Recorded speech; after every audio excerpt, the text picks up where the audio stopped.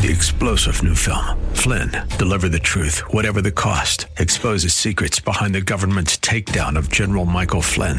Flynn knew what the intel world had been up to. He ordered the first audit of the use of contractors. This set off alarm bells. He told the truth. He was the most dangerous person for Donald Trump to hire. They had to get rid of Flynn. Flynn, deliver the truth, whatever the cost. Available now. Watch it today. Go to salemnow.com. salemnow.com. Acts generate consequences, and no one can take the life of another without consequences. And the more you think about Cain's crime, his sin, the more heinous it becomes. It wasn't motivated by a sudden burst of passion. It was methodically premeditated. The first murder recorded for us in history is here in Genesis chapter 4. And that is where we turn once again here today on Study Verse by Verse with Pastor Leighton Sheely from Church of the Highlands in San Bruno and online at highlands.us. We invite you to join us today here in chapter 4 as we continue exploring this first wicked act in Scripture, this murder, a brother against a brother, no less. With more, here's Pastor Leighton on today's Study Verse by Verse. You know, it's possible to have a form of godliness, but never experience its saving power. God describes such people in Isaiah as follows: "These people come near to me with their mouth and honor me with their lips, but their hearts are far from me." Not acceptable to God. The way of Cain is the way of self-will and unbelief. So Cain was very angry and his face fell. You know, Cain could have asked for forgiveness, and in other words, he could have sought God, but he did not. The word angry here translates a word meaning to burn. He was inflamed with anger. He was filled with rage. Now, really, his resentment was towards God, but it was directed at his brother Abel. And it was so intense, it distorted his face. Have you ever been around a person that went raged on you and it distorts their face? The Lord said to Cain, "Why are you angry? And why is your face fallen? If you do well, will you not be accepted? And if you do not do well, sin is crouching at the door. Its desire is contrary to you, but you must rule over it." If you do well, if you choose the right path, it will go well with you. You will be blessed. There's an interesting word here translated in the English Standard, the NIV 84, and the New Living Translation, couching or crouching. It's an archaic English word that refers to a dangerous animal lying in concealment, ready to spring upon its prey. And so what the Lord God was warning Cain is that temptation is like a fierce beast crouching at the door of your life, and you better not open the door. It's dangerous to carry grudges and harbor bitter feelings in our heart, because this can be used by Satan to lead us into temptation and sin. And this is what Paul was referring to when he wrote, "Neither give place to the devil," in Ephesians chapter 4. If we're not careful, we can tempt ourselves and bring about our own ruin. The sin at the door was Cain's own sin. It was the beast within him. James says, each person is tempted when he is lured and enticed by his own desire. Then desire, when it is conceived, gives birth to sin. And sin, when it's fully grown, brings forth death. The fact that God said you must rule over indicates that Cain had a choice here. He was given the opportunity to have a choice, but he was so angry that he was not going to be talked out of his sin, even by God. Cain stood at the edge of hell, and in stubborn willfulness he began his descent into its pit. Verse 8. Cain spoke to Abel his brother, and when they were in the field, Cain rose up against his brother Abel and killed him. The word here translated kill means to murder intentionally. According to Hebrews chapter 11, the younger brother was a good man, a righteous man, and Jesus would even call him a prophet in chapter 11 of Luke. The Apostle John revealed that the reason that Cain killed Abel In 1 John 3:12, he says his own works were evil and his brother's righteous. So Abel's righteousness, his attitude of faith, resulted in guilt in Cain. And that sense of guilt Cain recognized was related to God.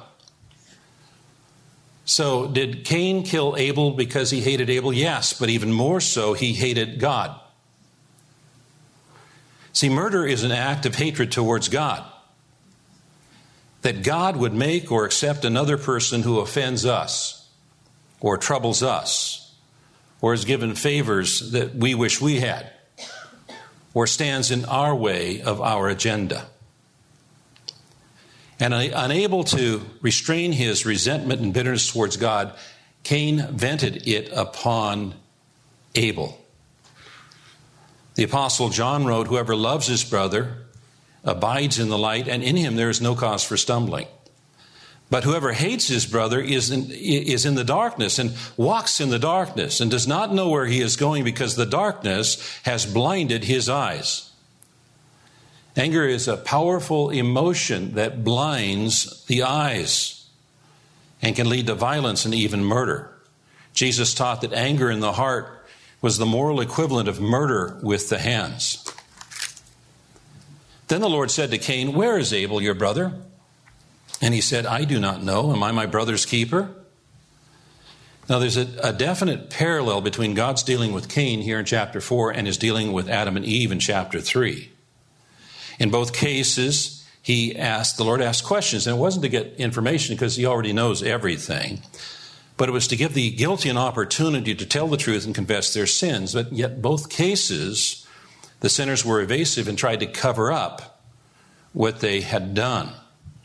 God's question, "Where is your brother?" is in parallel to the question, "Where are you?" in the previous chapter. Now, the first part of Cain's response is an outright lie.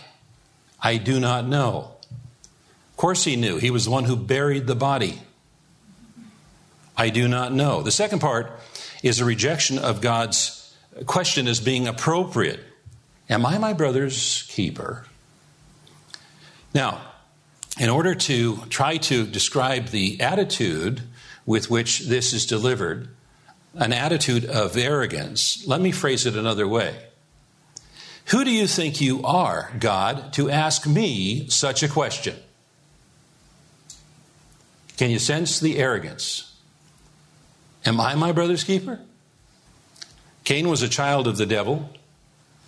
He was a murderer and a liar. He lied to his brother in order to lure him into the field. He lied to himself, thinking that he could get away with it. He even tried to lie to God to cover up his wicked deeds. Cain lied to his brother, he lied to himself, and he lied to God. Cain's priority was Cain and Cain's agenda. And woe be it to anyone who got in Cain's way. Romans chapter 1 describes progressive degeneration into sin for those who choose not to repent. And as we get towards the latter portion of the chapter, verse 28 and following, this is what we read. "Since they thought it foolish to acknowledge God, he abandoned them to their foolish thinking and let them do things that should never be done. Their lives became full of every kind of wickedness, sin, greed, hate, envy, murder, hate, envy, murder, quarreling, deception, malicious behavior, and gossip." That's mentioned there? Yes, it is. "They are backstabbers, haters of God, insolent, proud, and boastful. They invent new ways of sinning. And they disobey their parents. They refuse to understand, break their promises, are heartless, and have no mercy. Now they know that God's justice requires that those who do these things deserve to die, and yet they do them anyway. Worse yet, they encourage others to do them too." Verse 10. "And the Lord said, 'What have you done? The voice of your brother's blood is crying to me from the ground.'" So God's role now shifts from interrogator to prosecutor. "What have you done?" And Cain learned something he may not have previously considered. that although Abel's body was covered with earth, it could not be hidden because the blood screamed out to God. Spilled blood cannot be shoveled underground and hidden. It cries out aloud to heaven. Abel's spilled blood cries out from the ground to God. And maybe that's what is meant in Hebrews 11:4 when it says, Abel, being dead, yet speaks. Even though he was dead, the blood still cried out to God.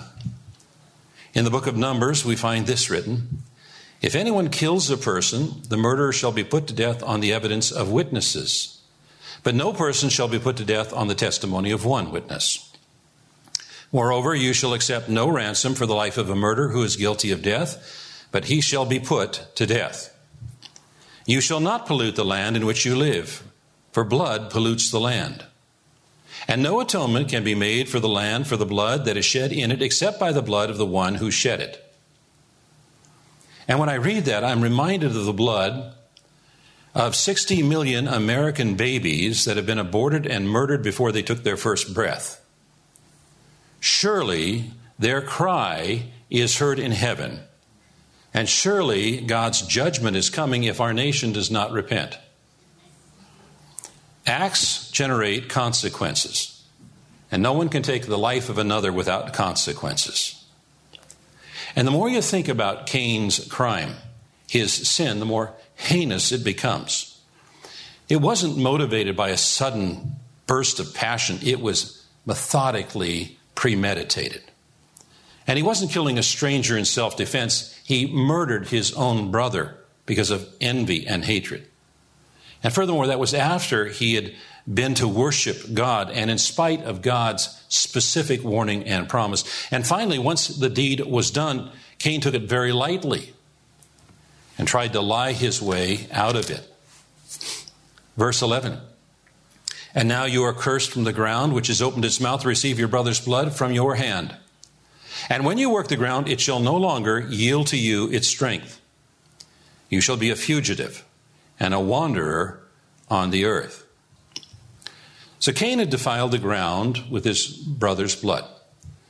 And now the ground wouldn't work for him. He could put a seed in, he could water it, and nothing was going to come from his labors. So obviously then he could not continue in his occupation as a farmer. All he could do is wander from place to place and eke out a living.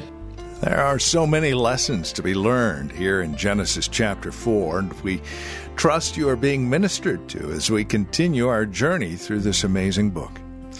You have been listening to Study Verse by Verse with Pastor Leighton Sheely from Church of the Highlands here in San Bruno. If you have questions about today's program, maybe you've got a prayer request you'd love us to pray for, please reach out to us on our website, highlands.us. That's highlands.us. And then come back and join us tomorrow as we'll close out the week with another look at Genesis chapter 4 on Study Verse by Verse.